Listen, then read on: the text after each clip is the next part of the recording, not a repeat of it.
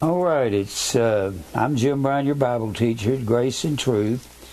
I'm going to try to explain something to you that I see in scriptures along the way, and I don't know exactly how to explain it, so I'm going to try to make it simpler than what I've tried to do. There are times in the New Testament, let me erase all of this, I've already started teaching. There are times in the New Testament you'll be reading something that's a reference to the Old Testament. You've seen me do that many times with the temple of God. The Bible will say, know ye not that your body is the temple of the Holy Spirit. Body equals temple. And then over here, it will have the Ark of the Covenant, and the high priest will come in on the Day of Atonement, and he will sprinkle the Ark of the Covenant. And he takes the blood from a goat that's offered on this brazen altar. And then you had a brazen altar out here. And it's a toss-up as to what the word brazen means. Some say it was brass, and some say it was copper. And it doesn't matter. That's whatever it was is what it was. And this was the sea that held 2,000 gallons. And then inside the Ark of the Covenant was a law written on tables of stone. And in the New Testament, the Bible says, our bodies are the temple of God. We are the temple. Know ye not that you are the temple of God, and the Spirit of God dwelleth in you. And then this inner sanctuary was called the house of God. The house, or over here, was called the house of God. House of God. I've said this so many times. Hebrews 10:1 says, the law having a shadow. All of this over here was a shadow. Shadow is the word skia. And the New Testament's the very image.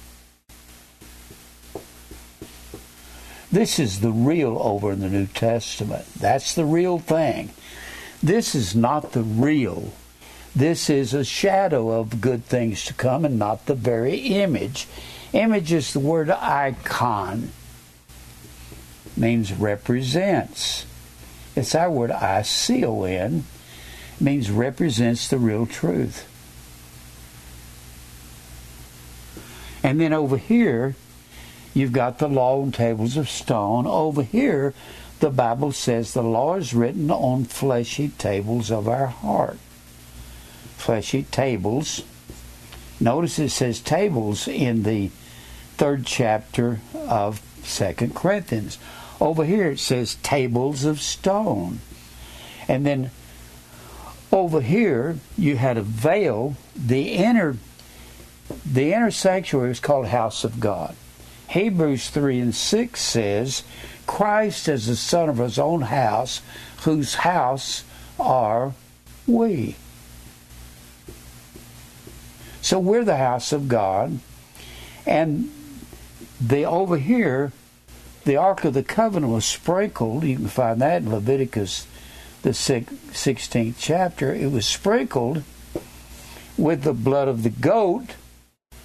And over here, our hearts are sprinkled in Hebrews 10 and 22. Hebrews 10, 22. Over here you had a literal Jew, and they had to be circumcised according to the law that God gave to Abraham. What did I say? Little. yeah, the literal Jew, not little Jew. Some of them are little, aren't they? The literal Jew. And the little Jew, and they were circumcised of the flesh. Over here, the Bible says that a Jew is not outwardly, but of the heart. There in Romans, the 4th chapter, the 2nd chapter, The 2nd chapter says, A Jew is not outwardly of the heart, and circumcision is of the heart. And here, over here, you had the veil that separated the inner sanctuary from the outer sanctuary. Over here, you got in Hebrews, the 10th chapter, the Bible says, we enter into through the veil, that is to say, or equals, it equals the flesh.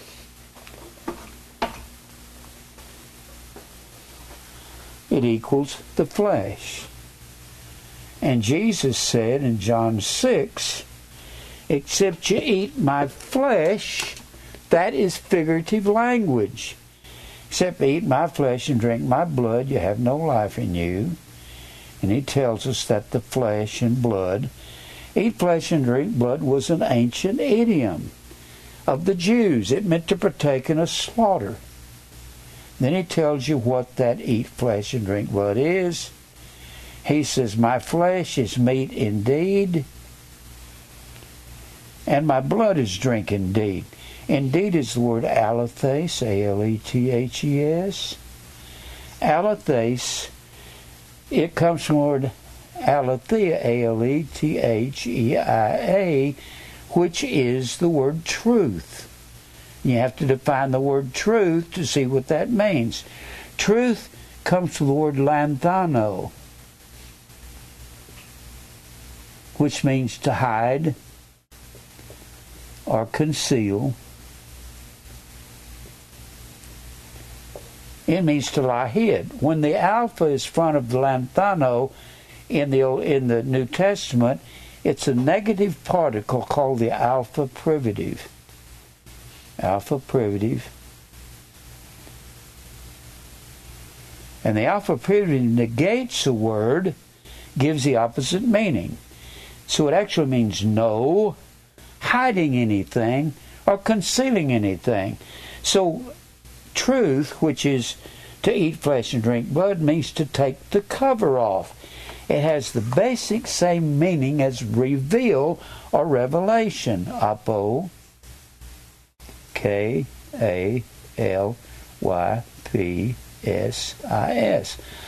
Apocalypsis, and we get our word apocalypse, A-P-O-C-A-P-L-Y-S-E.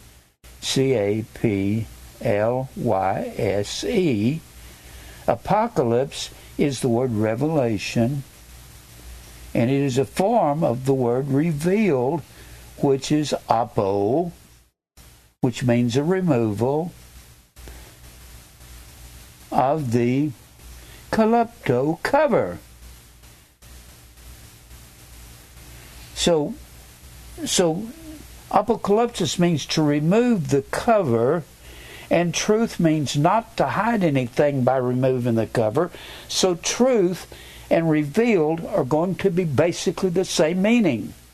And then you had the candlesticks out here. You had the candlesticks over here, and the Jews. And the Bible says in Revelation, the 1st chapter, Jesus was standing amidst the 7 candlesticks.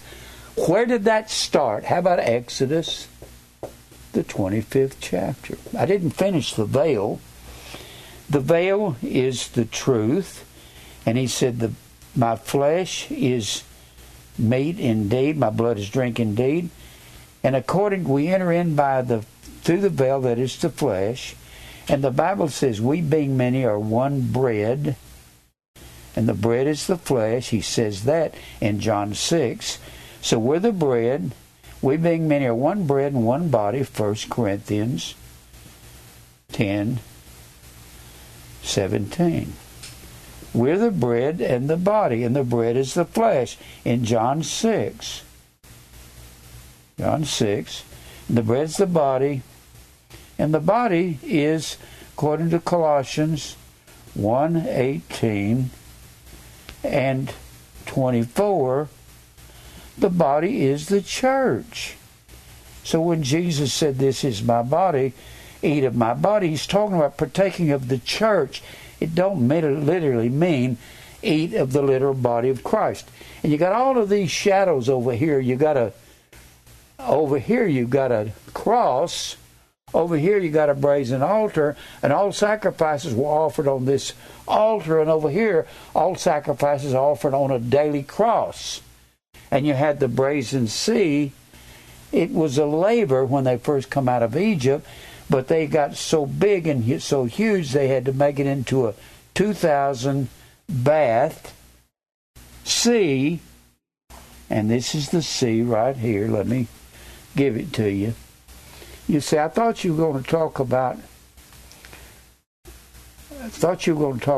the Sabbath and predestination. I am. All of this goes together. You've got to learn this. Let me see here. One of these days I'll get something that'll give me a shortcut to all this. There's the sea right there. Right there. Had 2,000 baths.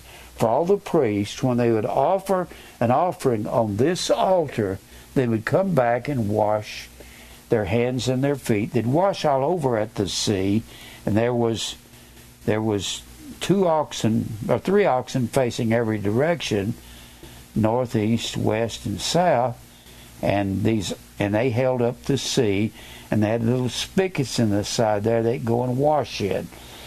Well, over here we're washed in the blood of Christ. He's washed us from our sins in His own blood. And when the Ark of the Covenant is sprinkled, our hearts are sprinkled. That's a picture of baptism, because baptize comes from baptizo and bapto. It was incorporation of the two words. Baptizo means to cover, and bapto means to stain with a dye. And our hearts are sprinkled. And 1 Peter 1 and 2 says, we are elected to obedience and the sprinkling of blood. And a blood baptism was a death. Sprinkling of blood. That'd take me further into it. I don't have time to go into it. I need to get into the regular message. I just wanted you to see that everything over here was a picture of this over here. You want to know how to study the New Testament? Go to the Old Testament. I love teaching on Revelation 4, the 4th chapter, because it will tell you all about the throne of God. It's where God would come down and sit upon the throne, and that was Jesus pre-incarnate, and how the seven lamps were standing before the throne. It will tell you about the priests that come in, how they had these crowns on their head, and these gold crowns that said holiness to the Lord. And they took those crowns and threw them at the feet of Jesus, who's sitting upon the throne of our hearts, because they're saying we can't execute this law, which is spiritual, written in tables of the heart. Now, that's just an introduction to show you how you understand the Bible, the New Testament. You have to go to the Old Testament to understand the New. Now, I've been teaching to you about, let me erase this up here. I've been teaching to you that everything in the New Testament is spiritual, and everything that was literal in the Old Testament has been blotted out. The law wasn't blotted out. The law came in 2 parts. It came in the letter and in the spirit. The letter was the rituals. There's 2 handwritings, one on tables of stone over here, one on fleshy tables of the heart over here. The Bible says in Colossians 2:14, blotting out the handwriting.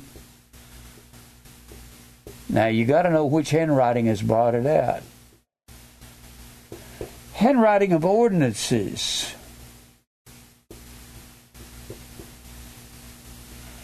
If God has written on fleshy tables of our heart over here, the only thing that could be blotted out is the rituals over here. And everything that was once literal becomes spiritual. Every one of the holy days of the Jews, Passover, Pentecost, the Feast of Ingathering, which was coupled. I've taught this, but I'm just kind of resetting this so we can see some things. Ingathering was the same thing as the Feast of Huts. The Feast of Huts, and that was also another name for that, was the Feast of Tabernacles.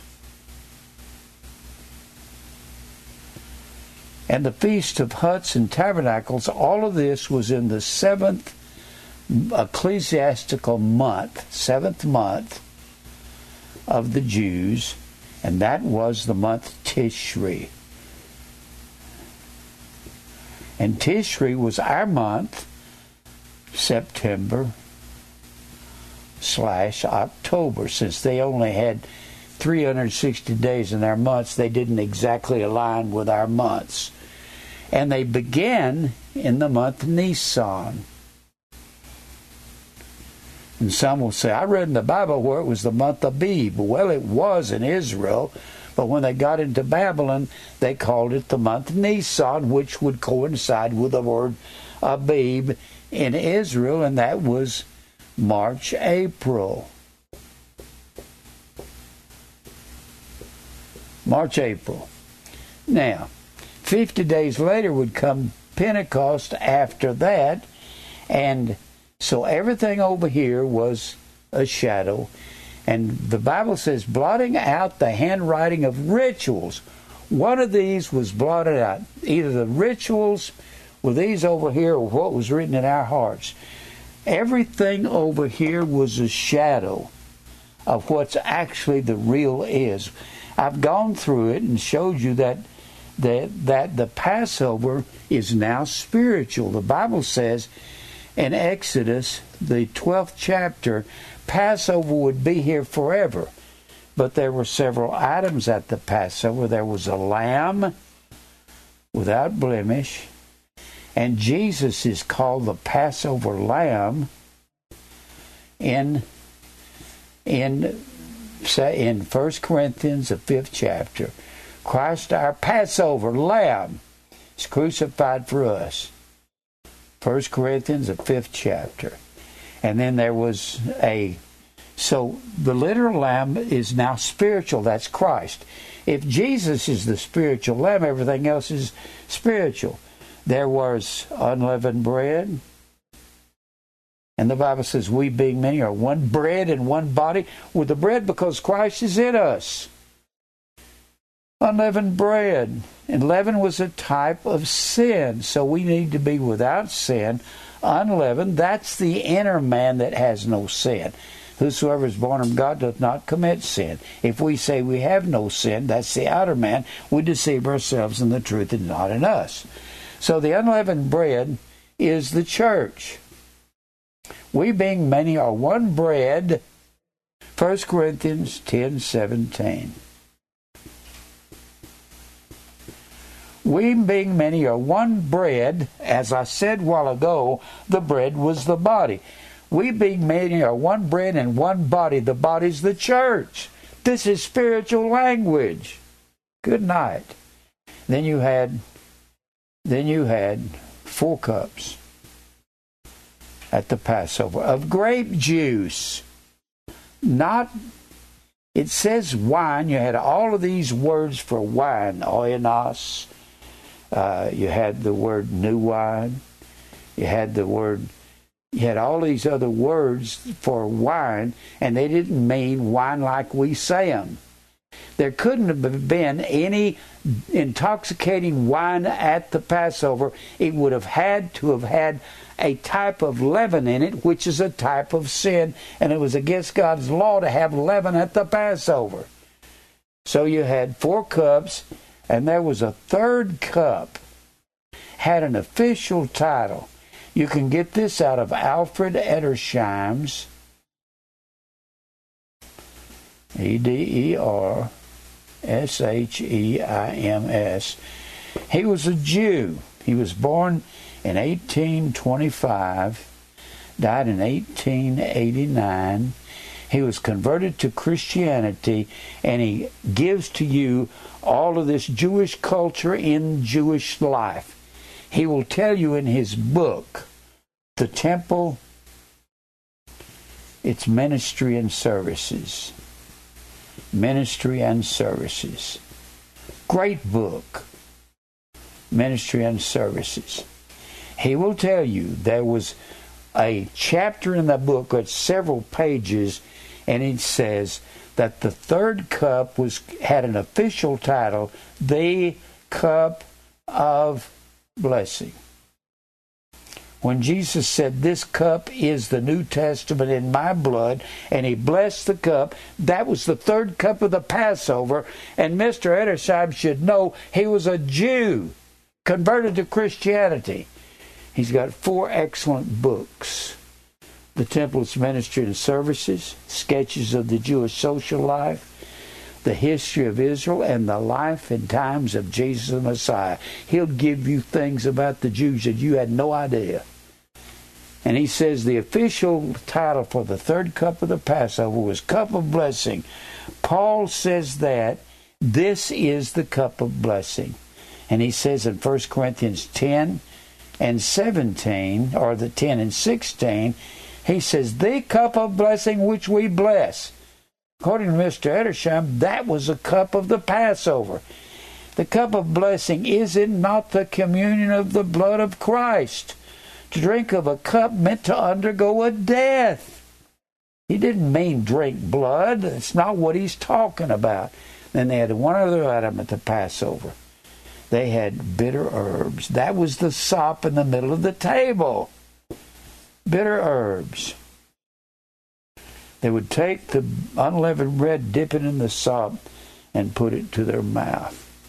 Now, I could go on and on with all of these things. The bitter herbs, the Lord kept telling Israel, I'll make you to drink wormwood if you keep going after other gods. Wormwood. You can buy wormwood at a health food store, and it's good for your blood. Now, let me get into what I was going to tell you about. The reason I kind of introduced you this way is because we've been studying the 3rd and the 4th chapters of Hebrews. Let me show you something up here. Sometimes I get into something that's so in depth, I don't know how to explain it easy, and I try to cram it into one message. You can't do that. But I try to do that, and I have to correct myself and say, stop that, Jim Brown. Take your time getting through it. Hebrews 3 and 4.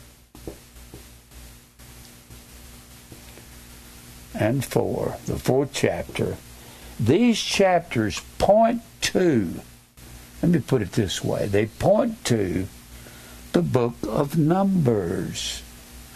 Numbers is one of the most interesting books in the Bible. The book of Numbers, I believe that whoever named the book of Numbers should have called it something else. I think they should have called it The Adventures of Israel in the Wilderness, because that's what the book of Numbers is about.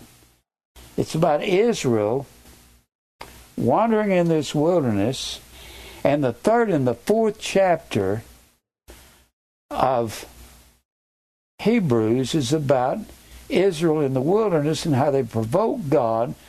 Let me see if I can say this where you can understand it. I've said it several times, but I don't think I've got it as clear as what I want to get it. All right. Let me get over here to the wilderness. I got a big picture of the wilderness. When Israel left Egypt at the hand of Moses, they left in the 13th chapter of Exodus.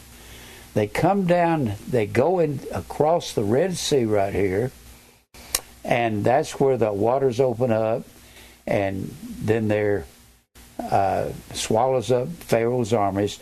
The largest army in the world that everybody was scared of and afraid of was Pharaoh's army.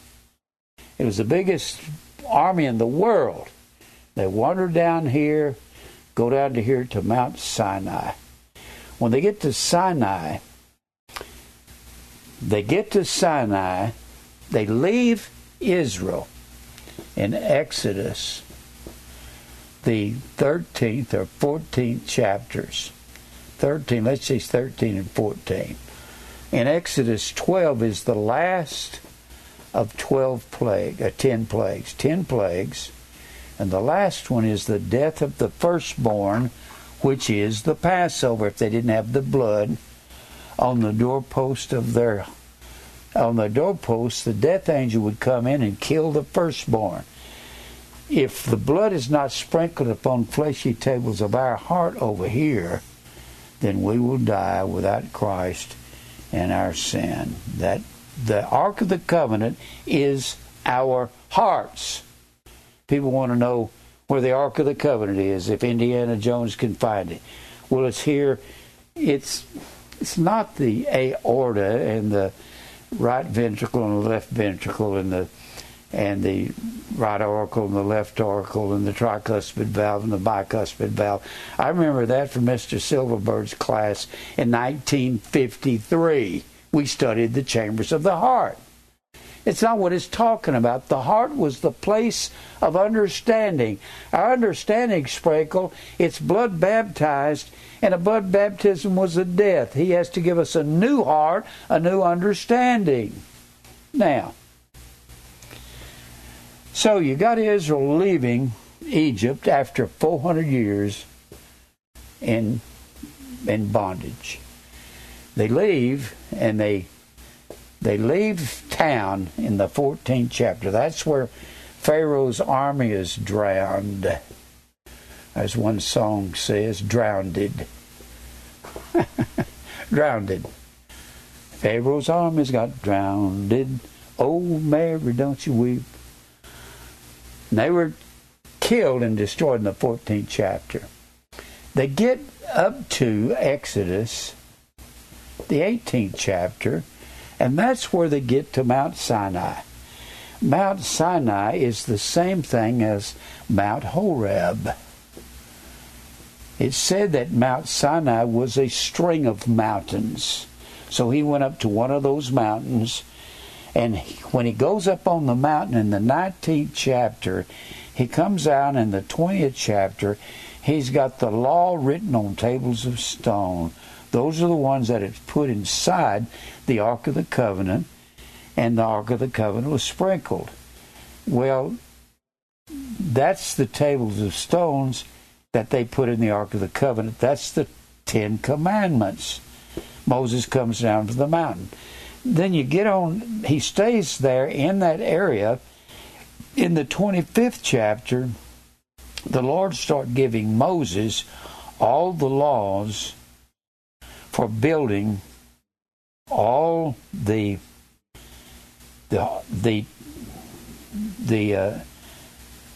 products of the temple. How to build the priest's robe, how to build the ark, how to build what the dimensions would be, how big the temple would be. That's a picture of the temple in that picture over there. And gives him all of these, how he does this. All the way through Exodus, Leviticus, that's the law of the Levites. Leviticus comes from the word Levi. That was the third born of Jacob. Third born of Jacob. And Levi would be the priesthood of Israel. Priesthood. I got much to say about that. I can't go into it right now. Now, you go through Leviticus and you get into Numbers. When you get to the 10th chapter, God has given Israel from Exodus 18 to Numbers 10. God has finished giving them all of the instructions how to build the temple, the tabernacle, how to build, to make the priest's robes, all of the curtains and drapes for the temple, how the priests are supposed to dress when they offer all of these things. And these were all a shadow of a high priest over here, and the high priest over this temple of God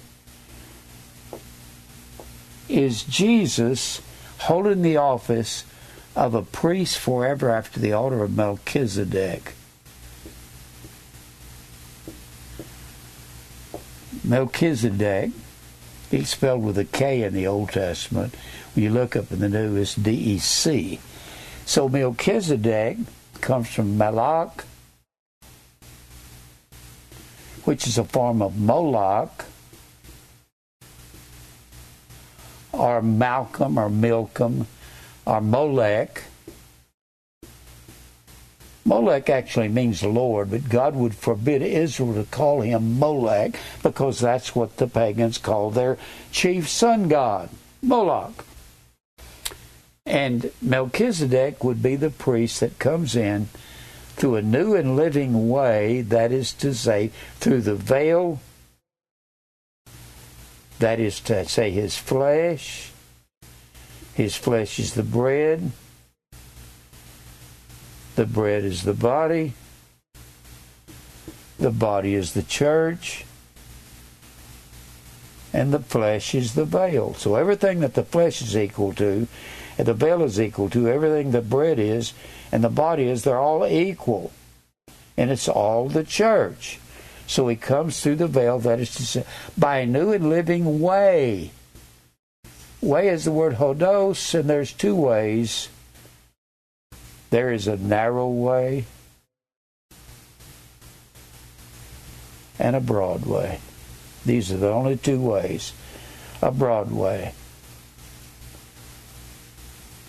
The narrow way.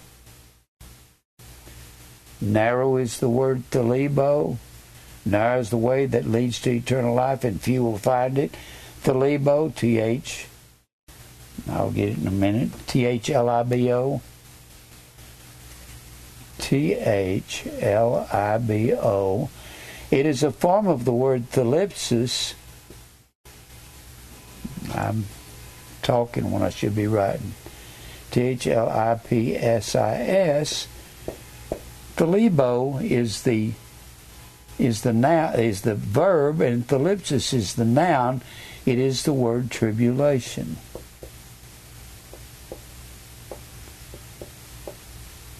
And only a few people enter the narrow way, and so we enter in, and the high priest comes in through the narrow way, that is to say, his flesh, which is the bread, the body, the church, the veil, and inside of that is the house of God. Christ is the son of his own house. Whose house are we? Hebrews 3:6. So we're the house of God. Everything over here equals this. Now, let me get back to this over here. I can't really teach. There's so many things to teach about one particular point of Scripture without going to a bunch of them. So, they leave Sinai in Numbers 10. They're down here at Sinai. And they take off on this trip. The next stop is Kadesh. Now, Kadesh is what Hebrews, the 3rd chapter, is about. It's about Israel provoking God to anger, provoke God.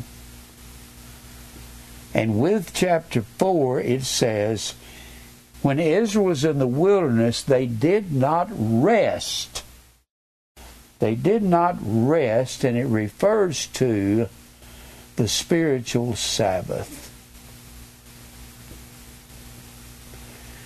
And you have to come to realize when Israel's going through the wilderness, this is a picture of you and I going through this life, and God is throwing everything at us.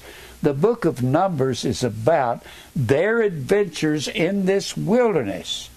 They get up here to Kadesh. I've said this before. I can't say it all in a minute or two. They get to Kadesh. Sometimes it's called Kadesh Barnea. It's got it under here, Kadesh Barnea, on this up here. Sometimes it just says Kadesh in a map in a book. And here's the problem. This is their first adventure. You'll find what's happening here at Kadesh. You'll find it in Numbers 13 and 14. And they rebel against God because they didn't rest. Let me say this slow. they didn't rest in the fact that just a couple of months before, God had beat the biggest, most dangerous army in the world. They should have been able to catch, when God hardened Pharaoh's heart and he took off after him to catch him after God softened his heart, and he trapped him up against the Red Sea. People said, "Oh God, we're going to die. You brought us here to die. Oh God, save us." And Moses said, "Stand still and see the salvation of the Lord." And God put a great big huge wall of fire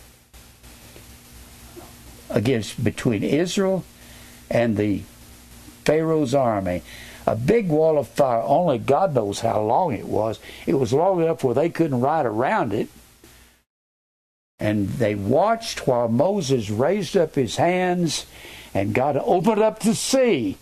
Now you mean God can do that? And they're afraid of what he can't do over at Kadesh. He tells them to go into the land. And we're going to have to read this chapter. Here is Egypt,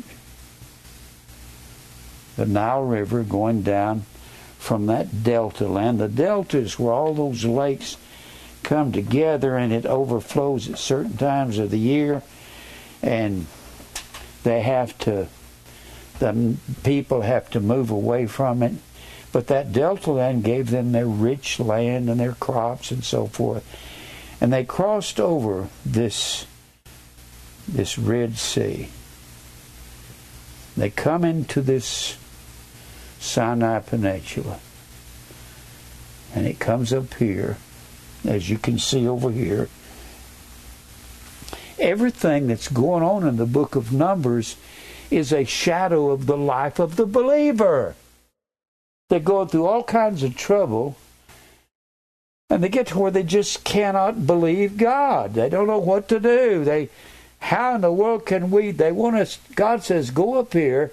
There's Ashkelon. There's Ashdod up there. There's Gath. That's where Goliath was from, and this is the land of Anak. So they go up here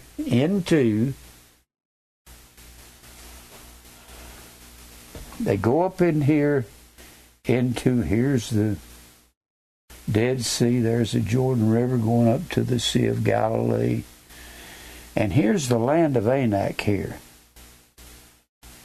That's the same thing that we call Gaza Strip. Or, during the time of David's time, they called that the land of the Philistines. And in the time when they were landing here at Kadesh, or Kadesh Barnea, when they got there, God says, "Send spies into this land." That happens in the 14th chapter, actually the 13th and 14th chapters of Numbers, and they send spies in for 40 days. And they come back, and God says, "Go in and see what those people have." They go in there and they find these giant men. They, in all probability, were Goliath's ancestors. Goliath was 9'6" tall. We don't have anybody in the world that tall today. 9'6". So he evidently had some kinfolks up there that were big. And they come back to Moses down here and they say, "We can't whip those people even though God beat the Egyptians over here. You think God won't cause you to be able to beat them?" David went out against Goliath. He was 9'6", and David was just a small shepherd boy, wiry at that, and very good with a sling and very good with a club. And they said, "We can't go in and conquer them." So God says, just for your rebellion, this is what he called provoking God. They provoked God because they said, you can't cause us to win. Provoked God.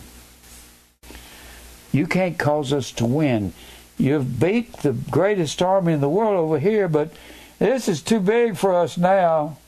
So God says, just for that, since you went in there 40 days, I'm going to make you wander through this wilderness for 40 years.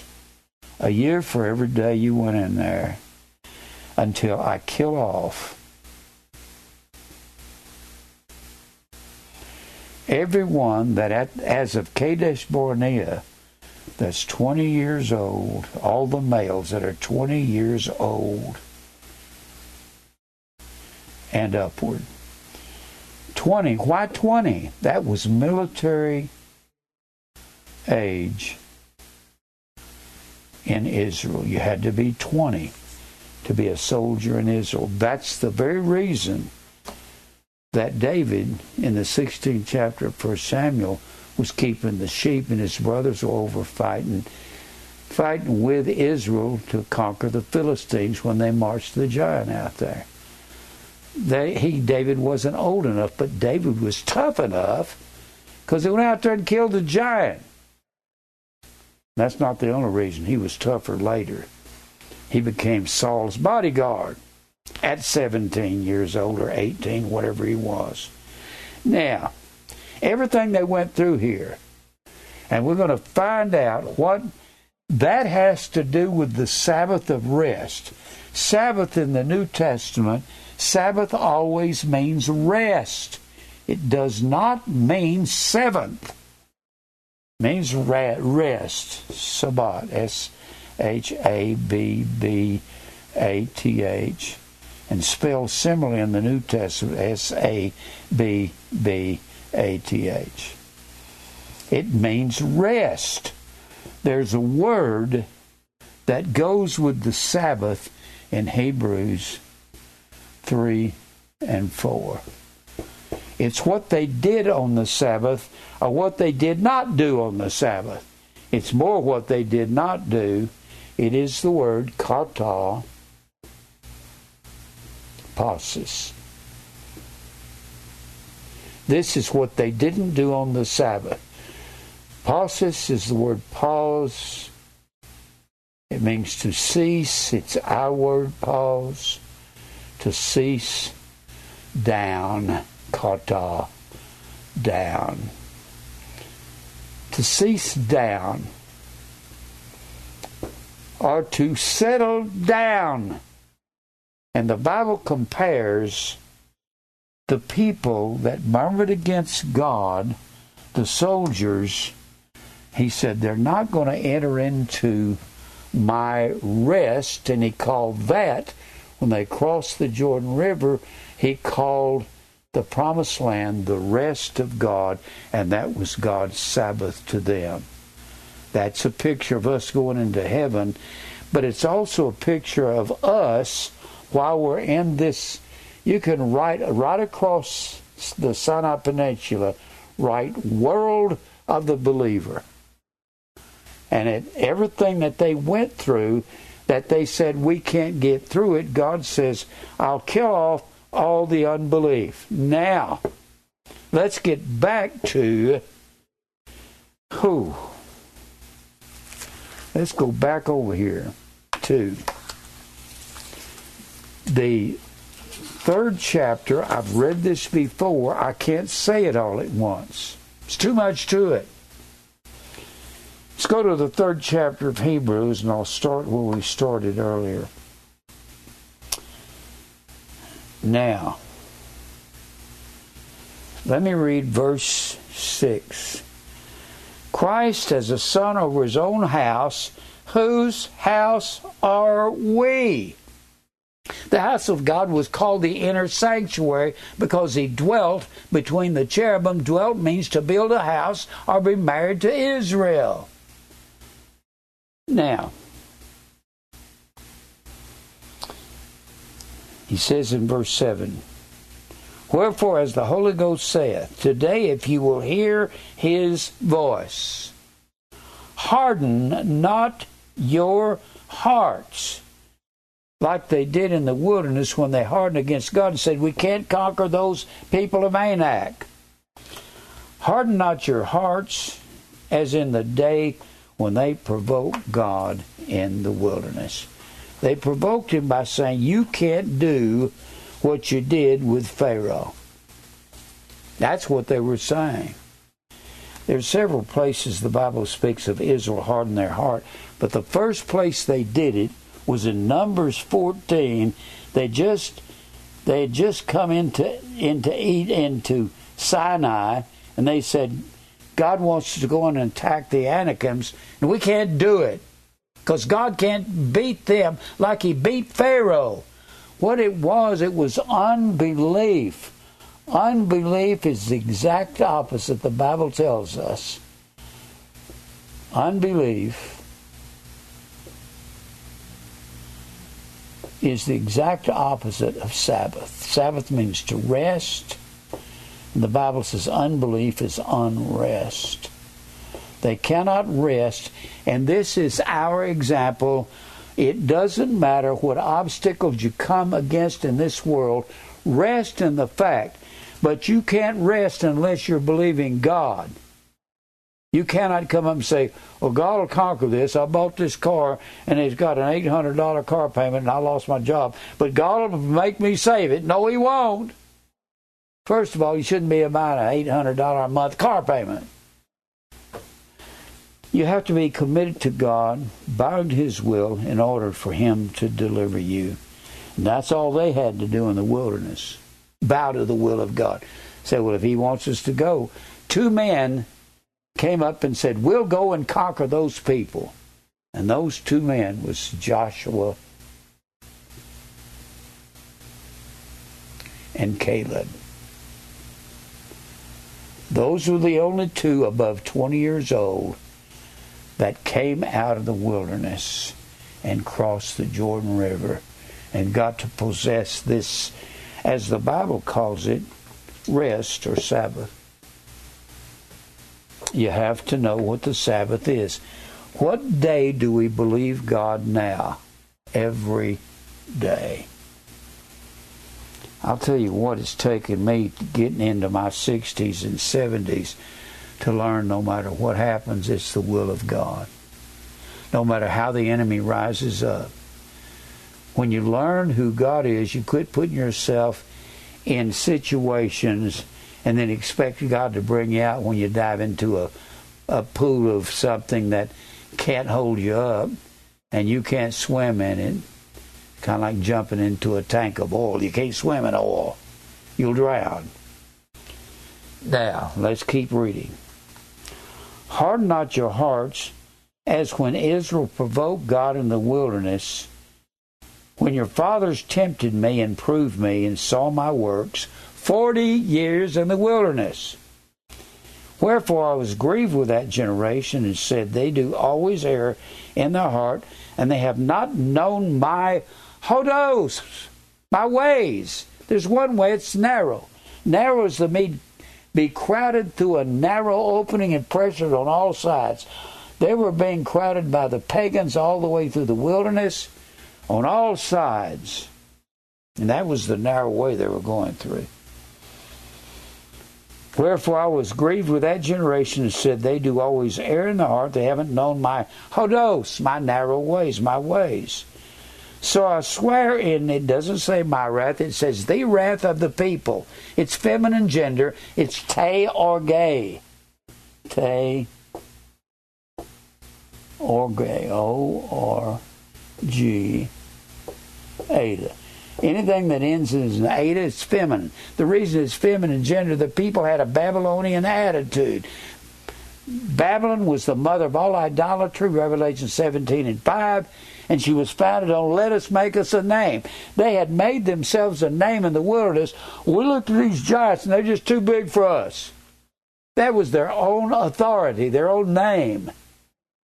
Name means authority. Onoma in the Greek, Shem in the Hebrew. Take heed, brethren, that there be in any view, the way it was in the people in the wilderness, an evil heart of unbelief. They didn't believe God could conquer. A-P-I-S-T-I-S. That's the word unbelief. It comes from pistis, which is the word faith. The alpha privative in front of a word negates the word. Apistis is no faith. They didn't believe God could conquer. If you don't think God can conquer, first of all, you got to be believing God. You don't go out here and buy a car you can't afford, buy a house you can't afford, and then expect it not to be foreclosed on. You live within your means. In departing from the living God, but exhort one another daily, while it is called today.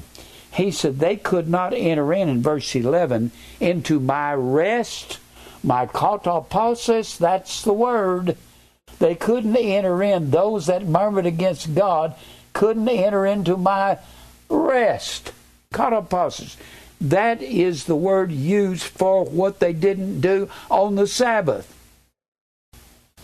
Sounds funny to say what they didn't do, but you didn't do nothing on the Sabbath. You stayed in your house, you laid down, ate your bread, you didn't go anywhere. Exodus, the 16th chapter, tells that everybody had to stay in his place on the Sabbath. You couldn't travel at all. There was no such thing as a Sabbath day's journey. The Pharisees invented that. For we are made partakers of Christ if we hold the beginning of our confidence steadfast to the end, while it is said, today, if you will hear his voice, harden not your hearts the way the Jews did in the wilderness. As in the provocation, it was one provoking of God. For some, when they had heard, did provoke God. Howbeit, not all that came out of Egypt by Moses. Everybody didn't provoke God in the wilderness. Those soldiers that went in that were 20 years old and upward, they provoked God, said, we can't beat those guys. But with whom was he grieved 40 years? Was it not with them that had sinned, whose carcasses fell in the wilderness? God calls rebellion against him. Unbelief is sin. He named it as sin here. And to whom sware he not that they should enter into his kataposis, his rest? But to them that believed not that they could go in and beat those land of Anak people. And all the time they were in the wilderness, they're constantly provoking God, murmuring against him, say, Moses, you and Aaron brought us out here to die. You'd wonder why God didn't kill all of them. Something else. And then he says, so we see they could not enter into what? Into the rest of God, which is his Sabbath, because of unbelief, apistis, A-P-I-S-T-I-S, no faith. No faith in God for the trials that they come across. Think it not strange concerning the fiery trial which is to try you, like it did Moses and the children of Israel in the wilderness. Don't think it's strange. Strange, kenizo, X-E-N-I-Z-O. Kenizo comes from X-E-N-O-S, means a stranger, an occasional guest. That's not an occasional guest when you're in the wilderness of this world. That's a daily requirement. The trying of your faith works patience. The trying of your faith is all through this wilderness. You can call the Sinai Peninsula the world of sin. That's what you can call it. But the book of Numbers is about our lives in this life and all that we are confronted with. It's a shame you have to get to be in your 60s or 70s before you can learn to depend on God. If you get old enough, you get weak enough, like I'm weak now at 81, I'm not real strong. I can feel my strength is waning. I can feel my strength is getting down. Another few years, I don't know if I'll be able to stand up here. I'll sit on a bench and teach till I can't sit. I don't like what the preachers are saying out here. They don't teach this when they're teaching this. So they could not enter into the rest of God. Where do you get that has to do with the Sabbath? The next chapter. Let's start reading. Let us therefore fear what? Fear God. Let us phobeo, or phobeo, Phobeo. The fear of the Lord is the beginning of wisdom and knowledge. You have to fear God. They didn't have any fear of God when they're in the wilderness. They thought, we can't conquer them. We'll go by sight. We walk by faith and not by sight. Not by how big the world is, how we can't conquer it. It's not how we walk. Let us therefore fear lest a promise being left. Remember something before I go further here. CHAPTER 4 verse 1 is not in the text. It's not in the text. The copy continues, the body continues. Coming out of chapter 3, they only put 4 verse 1 so you can find it as an English-speaking person. These were in scrolls. They didn't start or finish the thought with chapter 4. They're continuing the thought from chapter 3. Let us therefore, there's a coordinating, not a coordinating, it's a subjective, it's a subjunction, but it's conditional on what's been said. Let us therefore fear. Fear referring back to the people that didn't enter in because of unbelief. Let us therefore fear lest a promise being left us of entering into his rest, his kataposis, which is equated with Canaan. Any of you should come short of it. The way you come short, you murmur against God while you're in the wilderness. Well, God can't conquer my enemy here, and he can't conquer my enemy here, and he can't conquer it here, and he can't conquer it here. He says, yes, I can, and I'll do it my way, but submit yourself unto God, and he will lift you up. He'll conquer your enemies in due time. I went out to try to conquer the world as a singer and as a preacher, and it didn't work. I had to quit running with the world. Now let's keep reading. Let us fear God, lest a promise being left us of entering into his rest, his kataposis. Any of you should come short of it. For unto us was the gospel preached. Boy, I got a lot to say about that. As well as unto them. It's preached unto us as it was unto these people that were in the narrow way. He's talking about the same subject all through this.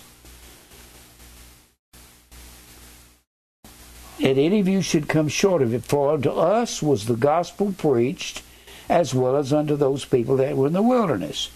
And the word preached did not profit them. They didn't listen. In the wilderness. Not being mixed with faith. Faith is death to self. Don't have time to go into that. But they didn't have faith. The Bible says they had no faith. Those people, apistos, those people that didn't believe God could conquer the land of Anak. Let me remind you, I'll keep reminding you that he conquered the biggest army in the world at the time by bringing a great flood over them. Boy, Moses didn't expect that. And there's one thing for sure, Pharaoh didn't expect that, to see a tidal wave coming from the distance.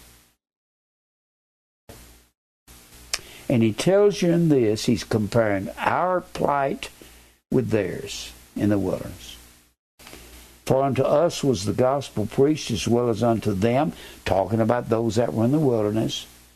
And the word preached did not profit them, not being mixed with faith, death to self, in them that heard it. I hope you can understand the need for us to understand that no matter how big the enemy looks, God could conquer it His way. He won't conquer it your way.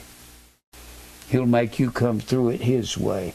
For we which have believed do enter into rest, katapasis. Belief equals the rest of the Sabbath. And believe is the same thing as faith. Believe equals Sabbath. They couldn't enter in because of unbelief, the ones that He killed in the wilderness. Faith is the noun, believe is the verb. Faith and verb. Believe is the word P-I-S-T-E-U-O. Faith is P-I-S-T-I-S. P-I-S-T is the stem of the word. Everything is built on the stem. So, faith equals the Sabbath. For we which have believed do enter into God's rest, like they were supposed to enter into Canaan, which was God's rest, or His spiritual Sabbath. As He said, as I have sworn in my wrath, that is actually not my wrath, it's the wrath of the people. If they shall enter into my katapasis, rest, although the works were finished from the foundation of the world. What He's saying, if you want to rest, you got to realize everything you're going through, everything was ordained before the world began. Was all of this already ordained? Were those guys, were they ordained to be in the land of Anak, Gaza, Askelon, and Ashdod up here? Were they ordained? Was all these problems in the wilderness ordained before Moses? God didn't wait till Moses got across the river and say, okay, now I'll ordain all these things to happen. That was ordained before He left Egypt. That was ordained before the foundation of the world.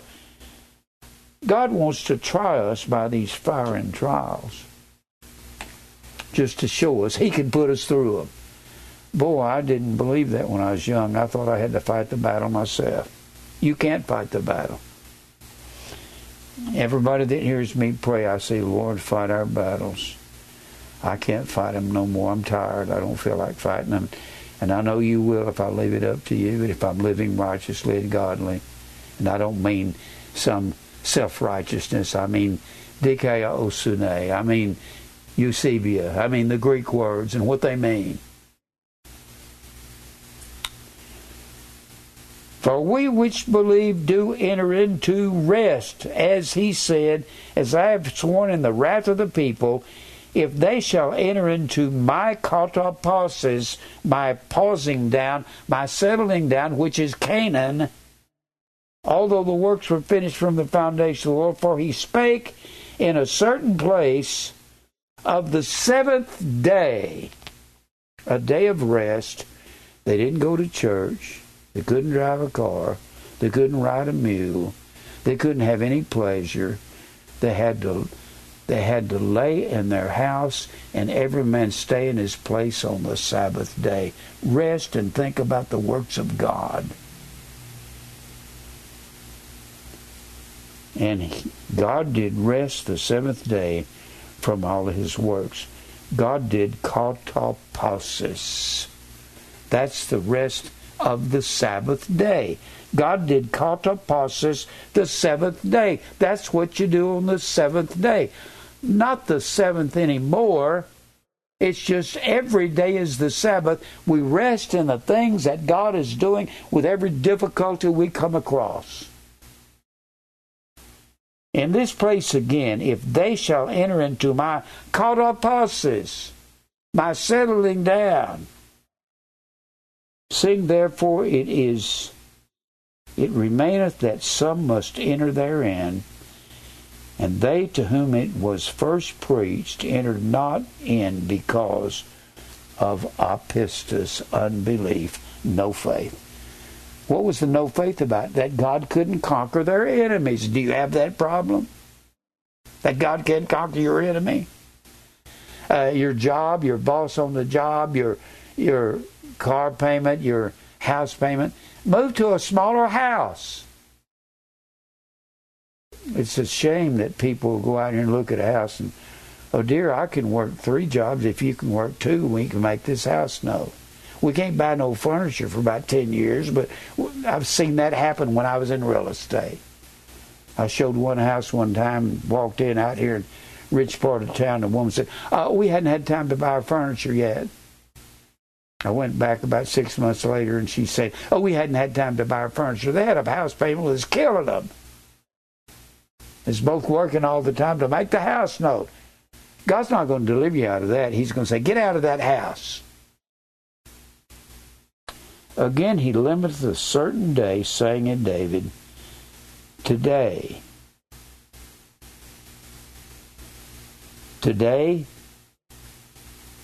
he limiteth a certain day, saying to David, today, after so long a time, as it is said, today, if you will hear his voice, harden not your hearts. And if Jesus had given them rest in the wilderness, then would he not afterward have spoken of another day? And there remaineth therefore a rest to the people of God. That word rest is fantastic. It's quoting the English word rest, but the Greek word is sabbatismos. He's equating the Sabbath, S-A-B-B-I-S-T,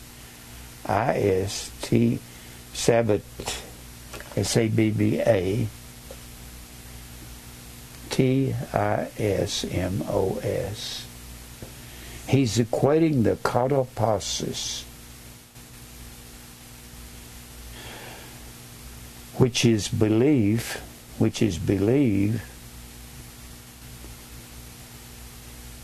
the Sabbath. Therefore, unbelief, apistos, equals no Sabbath. And you can't have a Sabbath in your life of resting. Sabbath means rest, whether anybody believes that or not. Means no Sabbath. Or we might write it like this: A-S-A-B-B-A-T-H.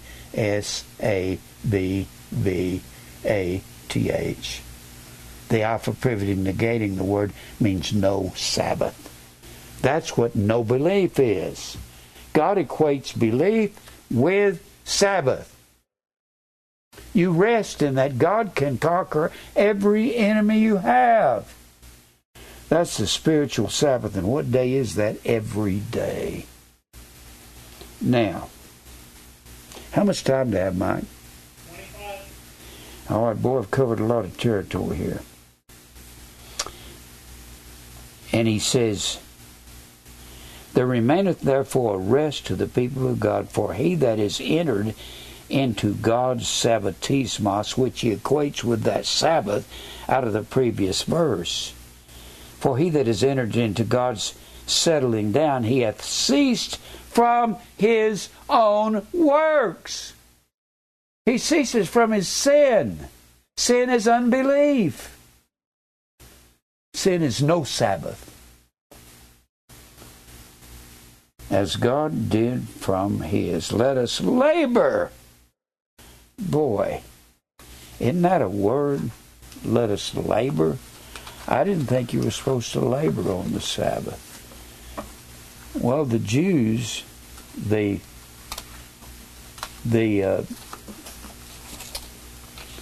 us labor. Now look what it says. Let us labor. When we labor, we enter in.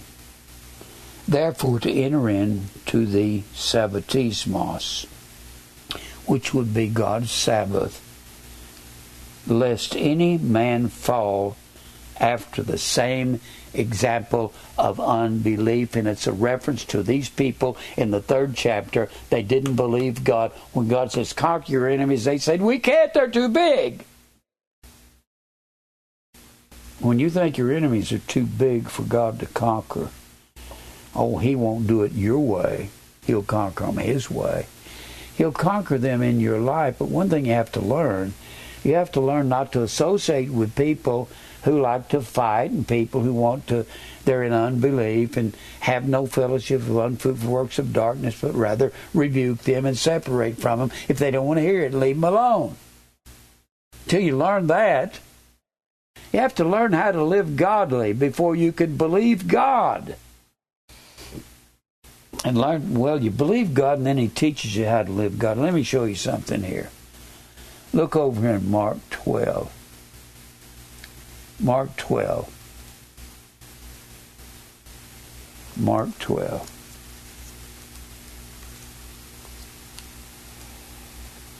Mark, the 12th chapter. Oh, excuse me, Matthew, the 12th chapter, not Mark 12. Matthew 12. And look here in verse 5. Speaking of,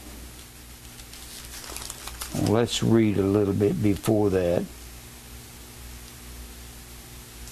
Let's read a little bit before. Speaking of Christ, or speaking of David, how he entered into the house of God, did eat the showbread, which was not lawful for him to eat, neither for them which were with him, but only the priest. Verse 5, or have ye not read in the law how that on the Sabbath days the priests in the temple profane the Sabbath and are blameless? They're not to be blamed. They're working inside that temple all day long, offering sacrifices, and they're defiling the Sabbath by working all day long, and they offer sacrifices to purify this outer area. But people don't gather there to hear any priest say anything. They stay at home on the Sabbath. Exodus, the 16th chapter. For the word of God is quick and powerful and sharper than any two-edged sword, piercing even the dividing asunder of soul and spirit, and the joints and the marrows, and a discerner of the thoughts and intents of the heart. I'm going to stop here and go back to Numbers, the 13th chapter. What Hebrews 3 and 4 is talking about is Hebrews, all through the book of Hebrews, where they are provoking God. They provoke God. They got into the wilderness. It's a picture of us living in this life. And how we don't have any faith. We say, God can't conquer this enemy. I'll take it on myself. I'll do them in. I'll take them to the law. I'll hit that guy in the mouth. It's not conquering your enemies. All they're going to do is get up and swing back at you. Do I have any time, Mike? Huh? Let's look here in Numbers. Those two chapters are talking about numbers. Numbers 13 and 14. I gave you some of 13 last week. It just says Joshua and Caleb are the only two. They said, we'll take that mountain. Caleb stilled the people before Moses there in verse 30 and said, let us go up at once and possess this land. And God had said, I'm going to destroy everybody in the land that's above 20 years old. And the men went up with him and said, we are not able to go up against these people. They're too big, they're too tall, they're too strong. That's a picture of us coming against some insurmountable thing in our life and say, I can't conquer this, I'll have to force this to be right. You can't fight the world. The world is too strong. We've got a God that can fight them. For they're stronger than we. And they brought up an evil report of the land which they had searched unto the children of Israel, saying, this is in verse 32 of chapter 13, though which we have gone to search it, it is a land that eateth up the inhabitants. These people are too big. They've destroyed everybody in the land. And all the people that we saw in it are men of great stature. They're the Anakims, men of Anak. There we saw the giants, sons of Anak, which came of the giants, and we were in our own sight. We were in our own sight as grasshoppers upside these guys. And so we were in their sight. Then we get into chapter 14. And all the congregation lifted up their voice and cried, and the people wept that night. They're crying because they think we're going to die. These guys, we can't get past them. And all the children of Israel murmured against Moses. See, you brought us out here to die, didn't you, Moses? And against Aaron and the whole congregation, and said unto them, would God that we had died in the land of Egypt. You brought us out here for no reason, Moses. They didn't believe God's preacher. You can believe Moses. He's the one that held his arms up. God opened up that Red Sea in that 14th chapter of Exodus. And all of Pharaoh's armies were drowned. Oh, would God we had died in the wilderness. Wherefore hath the Lord brought us into this land to fall by the sword of these men of Anak? Is that what you think when you come against difficulties? God's going to have to kill off unbelief in your body. And He does that through all kinds of trials. And the unbelief in you is a picture of all the men 20 years old and upward that have to die. The Bible says that in verse 29 of this same chapter.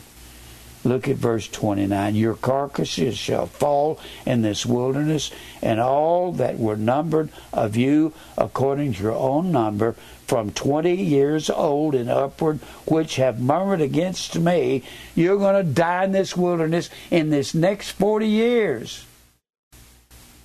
Let's go back over here to verse 4. And they said one to another, let us make us a captain that we can return into Egypt, all the unbelievers.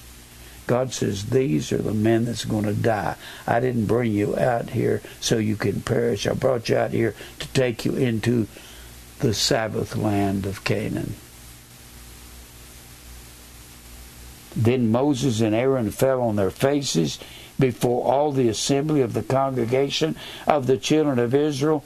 And Joshua the son of Nun and Caleb the son of Jephunneh, which were of them that searched the land, rent their clothes, because Joshua and Caleb were the two that said, we'll go fight these men of Anak.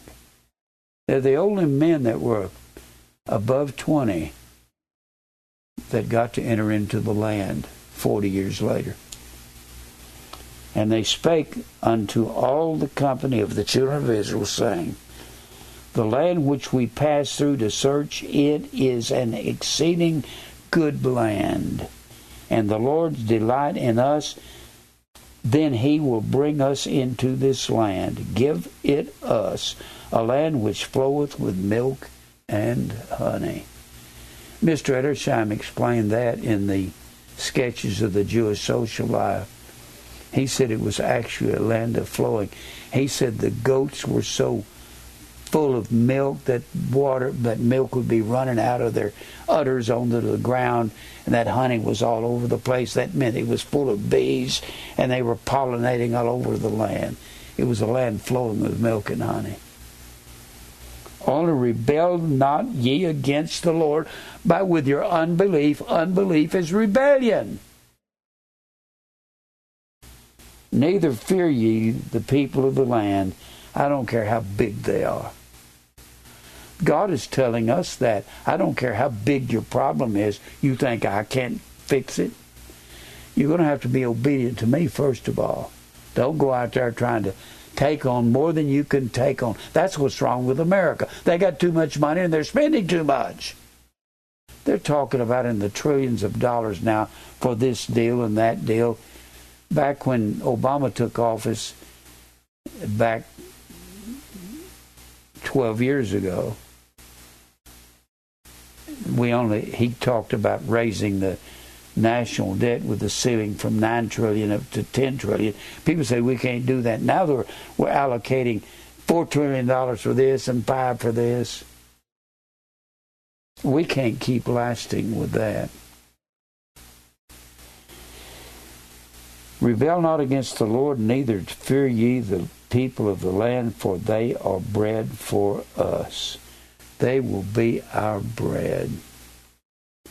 Their defense is departed from them, and the Lord is with us. Fear them not. He's telling us, don't fear your enemies in life. First of all, you can't take on more than you can handle. And depend upon God and live a sober life where you can afford to live and don't take on more houses and cars than you can. For all the congregation bade stone them with stone. Let's kill Moses and Aaron, these two brothers that led us out here. And the glory of the Lord appeared in the tabernacle of the congregation before the children of Israel. And the Lord said unto Moses, how long will this people provoke me, not abhor me, my words? I said, go into the land and spy out the land. Don't come back in unbelief and say, we can't conquer them, God, and you can't either. You realize how these chapters right here are about our lives? It's about how we are supposed to live godly and righteously, live modestly within our means, and God will conquer your enemies. Do the things He said to do. How long will this people provoke me? And these are the days of provocation. The word provoke, naats, means to abhor my word. Naats. It means to provoke me with their unbelief that I can't handle their problems. How long will these people provoke me? How long will it be ere they believe me in all the signs which I have showed among them? I showed them all kinds of signs in Egypt. I've given them manna in the morning. I got a fire to lead their way. Their shoes don't wear out. They don't get blistered in the wilderness. Their feet don't swell up. That sounds crazy, but they're in 130, 40 degrees heat, and their feet don't even swell up. They got on sandals in the sand. And I will smite them with a pestilence, and I'll disinherit them.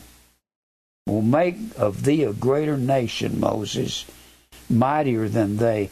And Moses said unto the Lord, if you do this, Lord, the Egyptians shall hear it, for thou broughtest up this people in thy might from among them, and they will tell it to the inhabitants of the land, for they have heard that thou, Lord, art among this people. People say, Moses changed God's mind. No, he didn't. God provoked Moses to pray that prayer. That thou art seen face to face, that thy cloud standeth over us, says them, but over this people, and that thou goest before them by day in a pillar of a cloud and a pillar of fire by night. Now if you kill them all, God, this people as one man, then the nations which have heard the fame of thee will speak, saying, because the Lord was not able to bring the people into the land which he sware unto them, therefore he hath slain them in the wilderness. And then Moses is still praying to God. Now I beseech thee, let the power of my Lord be great. God put these words in Moses' mouth. According as thou hast spoken, saying, the Lord is long-suffering and of great mercy, forgiving iniquity and transgression, and by no means clearing the guilty. You're not going to clear the guilty of these that said we can't go in the land. You're going to kill them all off from 20 years old and upward. Can you see how that Hebrews, the 3rd and 4th chapter, is the very image of these in the wilderness? Visiting the iniquity of the fathers upon the children unto the third and fourth generation. That's not talking about visiting the penalty. That's saying if you rebel, you're going to teach your children to rebel, and they'll be rebelling in their generation. If you smoke, don't expect your kids not to smoke. If you drink and cuss, don't expect them not to. They will, to the third and fourth generation. Pardon, I beseech thee, the iniquity of this people, according unto the greatness of thy mercy, as thou hast forgiven this people from Egypt, even until now. And the Lord said, I have pardoned according to thy word, Moses. But as truly as I live, all the earth shall be filled with the glory of the Lord. That's the same thing as the Gentiles coming to the light. God is saying that Israel here is going to rebel. And he tells them even in Deuteronomy 28, when you get in the land, you're going to go after these sun and tree gods, and you're going to be scattered before you even get to the land. Because all those men which have seen my glory and my miracles, which I did in the Egypt and the wilderness, have tempted me. Nasah means to test or prove me. Now these 10 times, and have not hearkened unto my voice. These 10 times, what's he talking about? The 10 plagues in Egypt. Surely they shall not see the land. The ones that have murmured against me in the wilderness here at Kadesh Barnea, they're not going to finish the journey and cross the Jordan River right above the Dead Sea and go in and possess the land. They're not going to the land. But neither was Moses. He murmured against God. We'll have to cover that another time. Now, they shall not see the land which I swear unto their fathers, neither shall any of them that provoke me see it. God is saying to Moses, I'm going to spare the other people, not these that were practicing unbelief. And that's talking about us in this life. There's an inner man and an outer man in us. The inner man can't quit sinning, and I can tell you as a personal testimony that outer man, God will start killing it off the older you get. The outer man is self. Paul said there's an inner man that serves the law of God. That's Christ in you, the hope of glory. And there's an outer man that can't quit sinning. Whosoever is born of God doth not commit sin. His seed remains in him, and he cannot sin. But if we say we have no sin, we deceive ourselves, and the truth is not in us. That sounds contradictory. That's the inner and the outer man that talks about in Rome. Paul talks about in Romans 7, talks about it in Colossians 3, talks about it in Ephesians the 4th chapter, talks about putting on the inner man in 2 Corinthians, the 4th chapter. And God, over years, just like he did here, let's just say over 40 years of your life, that's kind of what he did to me. When I was 20, I was this real dedicated young Christian boy. God put me out there in gospel music. I got into sin. I got into myself. I wanted to be somebody. I wanted to be famous and a Christian at the same time and have my sin at the same time. You can't do that. So over the years, God put me through trials and tribulation and fire and persecution until he's got me at 81 years old, and I don't want myself just a little bit. I've got a thin veneer of self, but when you're in your 80s, you better be over yourself. If you're not, God's going to kill you shortly thereafter. So, do I have any time left, Mike? 4. I'll just read the rest of this. And my servant Caleb, because he had another spirit with him, and hath followed me fully, him will I bring into the land whereunto he went, and his seed shall possess it. And now the Amalekites and the Canaanites dwelt in the valley. And tomorrow turn you and get you in the wilderness by the way of the Red Sea. And the Lord spake unto Moses, verse 26, unto Aaron, saying, How long shall I bear with this evil congregation which murmur against me? I have heard the murmurings, their contrariness, their obstinance of the children of Israel, which they murmur against me. Say unto them, As truly as I live, saith the Lord, as ye have spoken in mine ears, so will I do to you.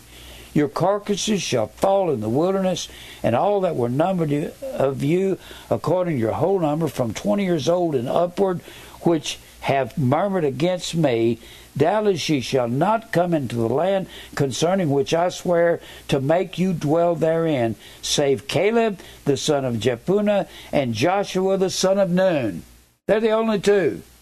Because they said, we'll go fight these men of Anak. But your little ones, which you said should be a prey to these nations, them will I bring in. I'll bring them to the land. Because they were under 20 years old as of Kadesh Barnea. And they shall know the land which ye have despised. But as for you, your carcasses, they shall fall in the wilderness over the next 40 years.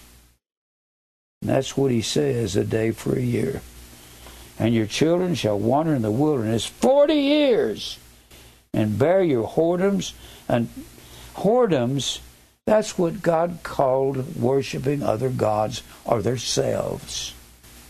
Until your carcass be wasted in the wilderness, and after the number of days which you search the land, even 40 days, each day for a year, shall ye bear your iniquities, even 40 years, and ye shall know my breach of the promise.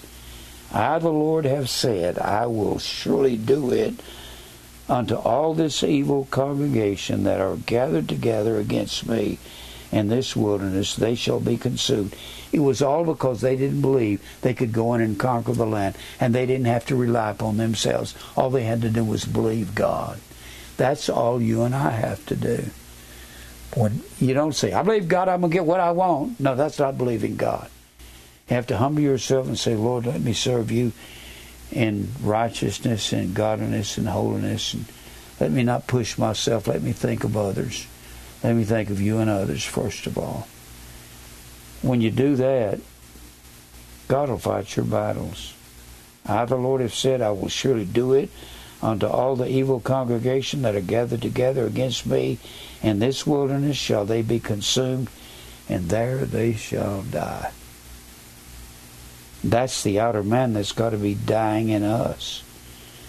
And the men which Moses sent to search the land, who returned and made all the congregation to murmur against him by bringing up a slander upon the land and against God, even these men that did bring up the evil report upon the land, died by the plague before the Lord. That's a picture of self being crucified and dying off. Am I out of time? I hope you can get a hold of this, because you can't study Hebrews 3 and 4 without studying Numbers 13, 14, and other verses in. This is the first confrontation with God to the Israelites in the wilderness. They had many others. We'll cover some of those. Let's pray. Father, thank you for truth. Cause us to continue this work. Help the people to see how they need to trust you. Not living a high lifestyle, but just living godly for you. And saying, I'm going to depend on the Lord to conquer my enemies, even they're overwhelming and I can't begin to conquer them. Thank you for everything. Lord, you fight our battles. We can't fight them anymore. I can't, Lord. I submit to you to fight my enemy. We'll praise you for all things. Lead us to your family. Open up many doors for this ministry. We'll praise you for it all in Christ's name. Amen. I hope that wasn't too much information. Sometimes people have a hard time absorbing that much.